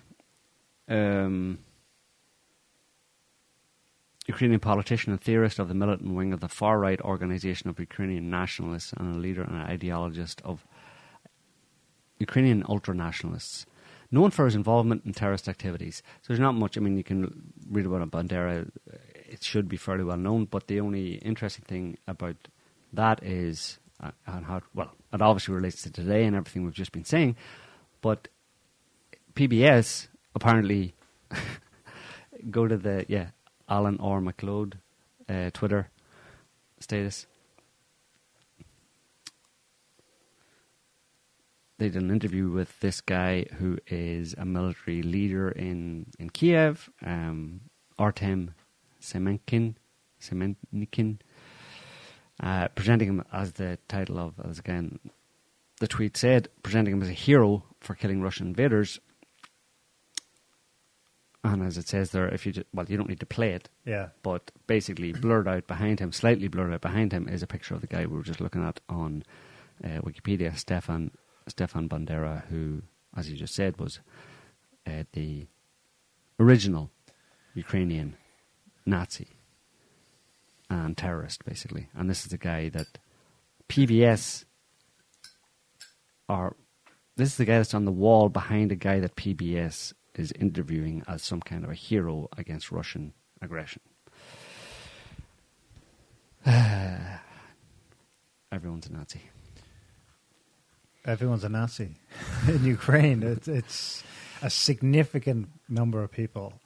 And I suppose Putin's point was long-term, as this goes on and on, more and more Ukrainians would become like that, violently Russophobic. Mm-hmm. Whitney Webb has an article this week, Ukraine and the new Al-Qaeda, talking about these Nazi movements. She was worried that this could devolve into something if they do indeed have the 16,000 Zelensky claims want to join. Plus, who knows how many others still in Western Ukraine that Russia has largely left untouched so far, and where most of them reside, that Ukraine could turn into a Syria-type situation where these guys are just conducting, they'll probably hope that the media would portray it as guerrilla warfare against the Russian occupier, but it's going to be far more like terrorism from people who are just totally off the leash. Terrorism against the civilian population. Right. Shooting people when they don't obey. Shooting journalists because they just don't know who they are. That kind of insane behavior. The Russians have been publishing some of the POWs, photos of the tattoos of some of these guys, and they have like tattoos all over them with kind of slogans from Nazi era, like from Buchenwald, tattooed on their back. These guys, they're not just like extreme Ukrainian nationalists. They explicitly refer to and cite the Holocaust as good. And now they have a twist on it. They specifically liked Hitler's linking of the quote-unquote Jewish problem with the Muscovite Bolshevik terror, the far left problem. And so there's a blend there, and there's somewhere in there the Western media has tried to cleanse on their behalf the Jewish references and say, well, it comes to their Soviet history. They were oppressed under the Soviets, so you can't blame them for, not ever trusting the Russians again because of Soviet, ideology. But it's not that. It's once you get to this level, it can't be justified ideologically. No. And Facebook doing this thing where it now accepts any mentions of Azov, so long as it's in support against Russia. No wonder Russian government actually, I don't know if it was directly related to that, but they've now blocked Facebook completely. And then Jen Psaki gets up there yesterday and she's like, yeah, that's you shouldn't be doing that. Just blocking. You can't just block Facebook like that. Did you see? Yeah, no. Yeah. After they just fucking deplatformed the entire of Russia. No, yeah. But it's shocking. Like, it's shocking hypocrisy, Did you see? And did you see the Russians put out basically passed new laws, or whatever, criminalizing with big fines. That was interesting. Big fines and possible years of prison for basically creating or false, disseminating fake news about the Russian incursion into Ukraine. And on the same day, BBC, CBC, CNN, ABC, Bloomberg, etc., all left, basically stopped activities in Russia. They announced they're closing all their operations in Russia. On the day that Russia says any fake newsers will be prosecuted and all the fake newsers leave, is that not... I mean, hello? Yeah. Just before we go, I found the Zelensky, the hero of Ukraine. Just throw him up there, that last Twitter. Check this out. You tell me. Donc, si je reviens, madame, bien sûr, il y a pas mal de choses qui ont été discutées. Donc, je vous dis tout de suite, avec madame Merkel, nous n'avons pas pu, nous n'avons pas eu l'occasion de discuter, disons, la thématique de l'OTAN. Non. Donc, si je reviens, madame, bien sûr, il y a pas mal de choses, I mean, seriously, like... Donc, je vous dis tout de suite, avec madame Merkel, nous n'avons pas pu, nous n'avons pas eu He's just lucky that he didn't leave some white powder on his nose, I feel an Eric Clapton song coming on. Yeah. There's that, and have you seen the one where Kamala Harris, which one was it? I think it's when she went to Europe. She's like, okay, come on, guys. Yeah. Let's sanction Russia. I mean, my thought was she is coked to the gills. Or on something, yeah. Some kind of... probably ketamine or something. You're talking about gun. Can I just say quickly what the latest Russian statements are? From Putin himself. Here's a piece of trivia before you do. On the very same day that all restrictions in the UK, all COVID, you probably wanted me not to mention COVID in this show. I'm going to mention it very briefly. You would. On the very same day that all COVID restrictions were removed in the UK, Russia invaded Ukraine, the 24th. Carry on. Piece of trivia. The same day. Seamless transition. Putin yesterday, this speaks to what we just laid out.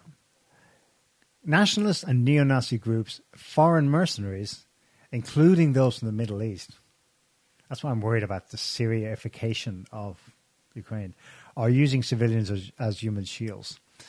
Then switching gears, he speaks about the sanctions. He says these sanctions are methods of fighting against Russia in lieu of actually. Of course. But he's claiming, and he's right, but there's no equivocation. It is there. It's established in international law. It's the equivalent of a declaration of war. Mm-hmm. Thankfully, it has not come to that actual war, but we understand what these threats are about. His press secretary, Peskov, also said the West is engaged in economic banditry against us. However, the world is too big for Europe and America to isolate a country. Also, there are many countries in the world. Obviously, that speaks to the fact that the West is, at most, like I said, 20% of the world's population. It's more in terms of resources. But how much of that is, how much of that is funny money? Yeah, for sure. We're going to see who wins the sanction war in the coming months, years maybe. Another thing from Putin, if this is more ominous, if the current leadership in Kiev continues in the same spirit, they will call into question the future of Ukrainian statehood. Mm-hmm. If this happens, they will be entirely on their own conscience. Mm-hmm. Do they have one? That'll obviously be read. Some definitely don't. That'll obviously be read as Putin revealing that he's actually in it to acquire territory in the West. But I think it might speak more to the fact that government structures already rotted from within because of what's happened since 2014, like we saw, are collapsing. Mm-hmm. Even in the territories where the Russian armed forces are not yet present. Well, there's also a possibility. I mean, I think there's a risk because they're doubling down on it. As we just said, the US has been funding, arming, training the Ukrainian military, such as it is, for 6-7 years, and the last several months, planning specifically for urban warfare. So they're not going to back down on it. Russia is probably going to have to take the kind of gloves off, unfortunately, and there probably will be, it'll give the Ukrainians to a certain extent what they want, which is civilian casualties.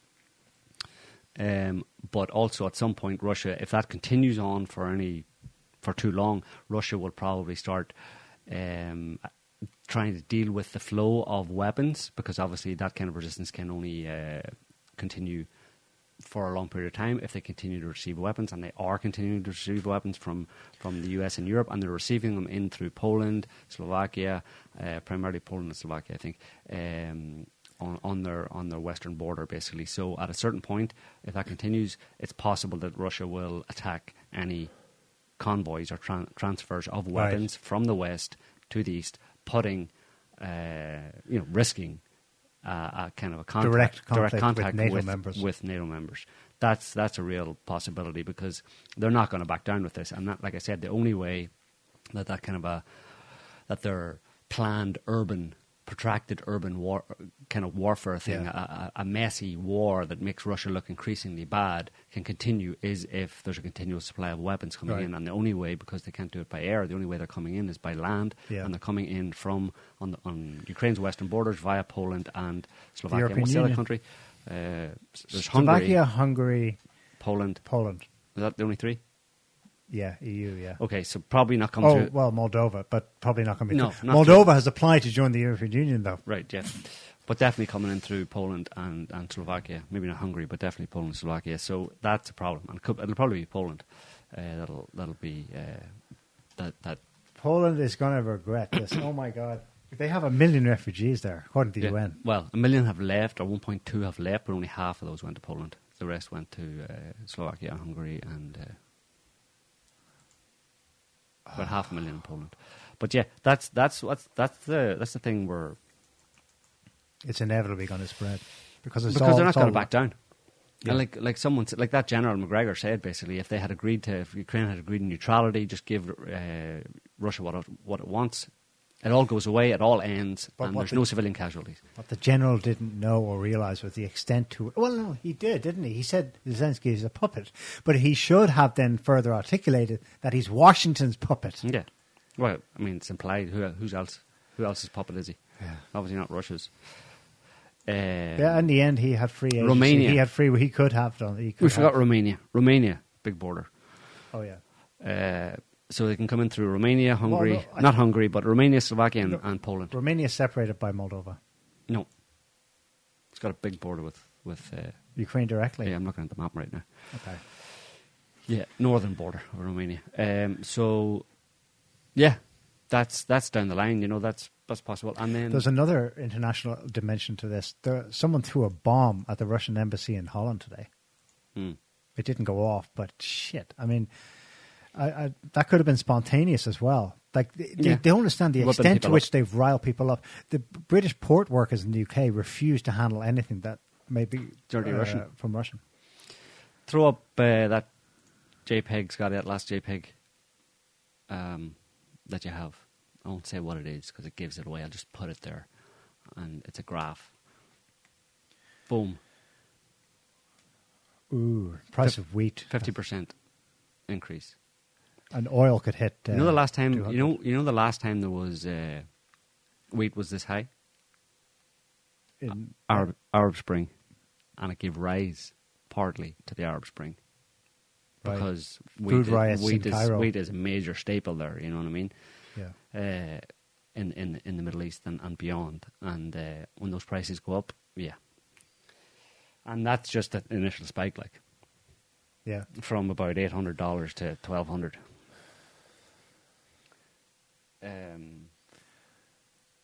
Yeah, and the other one that I have a video of actually is, you mentioned it earlier, is the International Red Cross MP4. This is a video taken by some of the Kadyrov Brigade, the Chechens. Just throw it up there, and you can just play here. You'll see some International Red Cross boxes, humanitarian aid. Oh, that's not humanitarian aid. What is that? That doesn't look like... Why? That's not pasta. That's Uncle Benjamin. That's how they do it. Humanitarian aid comes in the form of shitloads of dollars to pay your irregulars, the militants, the mercenaries, basically the mercs. That's how they get paid, under the table or out of the Red Cross box, as it were. $2,000 a day. What are they called? With bonuses for killing Ruskies. Yeah. Soldiers for hire, Yeah. So that's what they're doing, yeah. Like, and you said, it's a kind of Syriaization in a certain sense of Ukraine. Or that's their intent on a smaller scale, but still. Smaller? Yeah. Ukraine is the largest country. No, but on a smaller scale in terms of the number of people that they're shuffling in there. Right. I mean, Syria was 250,000, you know what I mean? Okay. But smaller, but no less devastating because you're talking about urban, very concentrated urban areas where the fighting will be done. Russia is really going to be cut off from the world for at least a period of time. Russia's Aeroflot's halting all international flights from March 8th. Did you see the Russians are going to... Because a lot of Russia has, I think, something like 70 or 80% of its commercial aircraft fleet, for the different airlines, Aeroflot and stuff, are all leased. And you have to give them back. They can cancel those lease contracts and you have to give them back. But they said that they were toying with the idea. I don't know if they've done it yet, but they're toying with the idea of nationalising those planes. Use the term nationalising, which means basically, we're keeping your planes. Yeah, they should. They keep everything. We'll still pay you for them, but you're not cancelling the lease, basically. They're in our territory, so we're going to keep using them to ferry passengers. About as many as we need, you know what I mean? You can have the ones back that we don't necessarily need, but, they're not saying... They're obviously... Air traffic and stuff to Russia will probably take a hit, but it's still going to continue. They'll keep flying. Because, Russia's still open to China, India, the East. Sure. Yeah. Keep forgetting it's just the international community that's saying this, which that's is... That's what Peskov said. They Europe, seem to forget Canada, how America, big Australia. The world is. Yeah. The international community, i.e. USA, Europe, Western Europe, Canada, and Australia.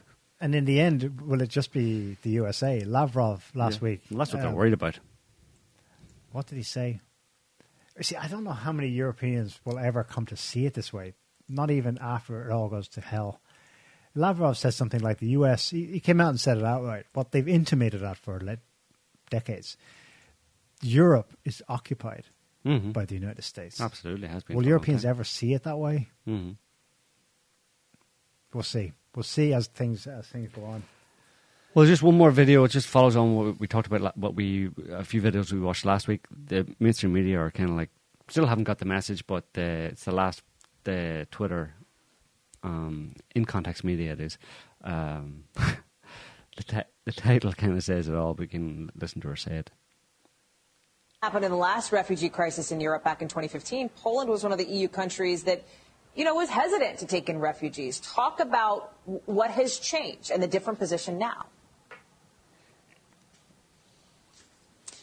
Yeah, well, just to put it bluntly, these are not refugees from Syria. These are refugees from neighboring Ukraine. I mean, that, quite frankly, is part of it. These are Christians, they're white, they're very similar to many people who live in Poland. So, Zeke Heil, my sister. Yeah, exactly. She should join the Azov battalion. They'll welcome her. She could be their spokesperson. Well, it just exposes. I mean, that's being exposed, is being exposed, and it's being exposed directly by the media. Like the clips we showed last week, there's 4 or 5 of them from different reporters from different outlets saying pretty much that same thing. These are white Christian people. These aren't these brown people that we bombed and stuff. In Afghanistan, no one really cares about them. So that racism is systemic. And there is unconscious racism because these people wouldn't be saying it if they thought that they were going to be accused of being racist. So all of the African Americans who have been at the forefront of talking about systemic racism and unconscious racism in white people in crackers over the past several years are right. They have a point, but I didn't see any of them complain. If they're complaining, well, I don't think they care at all. But they don't care either. And any of them that make a distinction between if there's any black people or any African Americans right now who are saying, yeah, it's really bad what's happening in Ukraine, who didn't say that about Afghanistan or Iraq, are also racist. Right. They have systemic racism, but there it goes away from racism and becomes a kind of like us versus them. Yeah, other. It's just Western centrism. It's something else. My people like me, people who in some way or other I identify with, not necessarily skin color, but culture, belief, whatever. They're the good people. Yeah. The other that I don't really know anything about, regardless of what skin color they have, they can be killed. Yeah. Westerners in general, they're so... They can be, we've seen it the last 2 weeks. We were reminded that they're part of a tribe of being in the West. It's not the racism per se. It's like they're constantly, part of the barrage of propaganda is that you have safety and wealth and happiness as part of our tribe. Right. They're reminded over and over again. The brotherhood you have with others in the West, that's the kind of, and it's a thin veneer because it's only ever wheeled out in a kind of firestorm of propaganda when it comes to this thing, something outside the West, something that affects our interests. And they start to, they personalize it. Oh, our interests. Yes, these are our interests. No, they're master's interests. And he's told you that his interests are your interests. Right. They're not your interests. Not at all. And you're going to find out, just flick back to that wheat graph, you're going to find out pretty soon that while you starve or while you find it hard to get stuff in the supermarket, so there's food shortages or shortages of energy, if you're freezing or whatever, the ones who have been saying we're all in this together and it's our interests and stuff, they won't be freezing or starving. It'll be you. And then finally the divide, the clear divide that was always there, and the way that the elites see the ordinary people will become painfully clear, Yeah. Bot holiday, according to The Guardian. Scotty. Check that headline. Bot holiday. COVID disinformation down as social media pivots to Ukraine. Well, that's true. The usual deluge of invective prompted by coronavirus and vaccine issues is absent. Russia's invasion may be a factor. But don't worry, there'll be lots of bots, Russian bots, coming in to spread a deluge of invective and fake news about Russia's invasion. In fact, it's already happening. Right. Right? According to The Guardian. Did you see the video someone made of a Star Wars stormtroopers plane down on the highway in Ukraine? Someone was goofing, obviously. It was real war footage from somewhere in Ukraine last week. And they added in a CGI of like a downed... Yeah, the TIE fighter, yeah. A TIE fighter and 2 stormtroopers. Yeah. Can you play the... Or have I sent it to you? I'm not sure. Mm-hmm. Yeah, I did. Before you play it, this is an Israeli MSM report about the situation in Ukraine. Look what they included in it. 4 קילומטרים מתקרבת לקייב, ובארצות הברית מזהירים כי מדובר בנחיל מכריע שיפרוץ לבירה תוך 3 ימים. שיחות השלום החלו אתמול בבלרוס, אבל ההסכמות כלשהן עדיין נראות רחוקות. באוקראינה טוענים כי רוסיה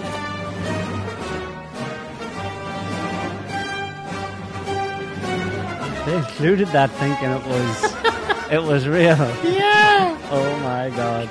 You have been trolled.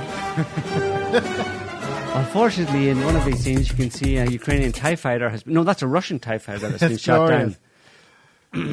Glorious. Yeah, well, it just shows you how you can't trust the media at all. They wouldn't know what disinformation was if it bit them in the ass. Because they're spreading it all the time themselves. Fish and water. Okay. Almost 2 hours. I think we'll wrap it up there. That's about it. Yeah, but the main thing, I think, a take-home message from our analysis of the situation is that things are going to get probably more difficult, more unpleasant, primarily because of what we've just been talking about, US advisors in Ukraine, and the Ukrainians themselves are more than happy to sacrifice Ukrainian civilians to encourage them to fight, encourage them to stay, stop them from leaving in order to increase the potential for Russian, the advance of Russian troops to cause civilian casualties, so that they can then use that to demonize Russia. And like I said, the only way that kind of a urban warfare or guerrilla warfare can continue to be waged by the Ukrainians against the Russians in the bigger cities is if the flow of weapons continues to come from the US and Europe, or the US via Europe, and that is happening via the Polish and Romanian and possibly Slovakian borders, and Russia would ultimately in that scenario look to cut those off, which means you might have a dangerous expansion of this conflict, all by design, effectively, or all because the US and the Europeans are unwilling to do the reasonable thing and to understand Russia's perspective on this and to calm the whole thing down. And they could make it go away like that. Like we said, like the General McGregor said, if Ukraine would just accept that they should be a neutral country, it would be good for the West, good for Russia, then Russian troops could go home fairly quickly. But they're not willing to do that. And Ukraine could be rebuilt. Right. And I don't just mean rebuilt from this war. I mean rebuilt from 10 years of just abominable mismanagement. Plundering. It's been plundered. There's $57 billion in debt. It needs a restart. It genuinely needs a reset. Yeah. All right, folks. I think we'll leave it there for this week. Anything we need to respond to in the chat, Scotty? No, just that Russia apparently announced that they're going to resume bombing at 6 p.m. today because... Well, that's what I just said, yeah. Yeah, that was it pretty much. So, yeah, expect it to get worse before it gets better, folks, but, it is what it is. That's the reality we live in, that's the world we live in, and, America set the standards and set the terms. And it started the fires, and it's up to Russia to put them out. Right, exactly. Okay, thanks for watching, listening, reading, or you weren't reading, maybe you were reading. Anyway, and for our chatters, if you haven't liked, please like, smash all the buttons, whatever works. And we'll be back next week with another update on what's been going on between now and then. I hope you have a good evening, morning, afternoon, wherever you are. Stay safe. Thanks See you for later. watching. Bye. Bye. Can't stop the signal, Mel.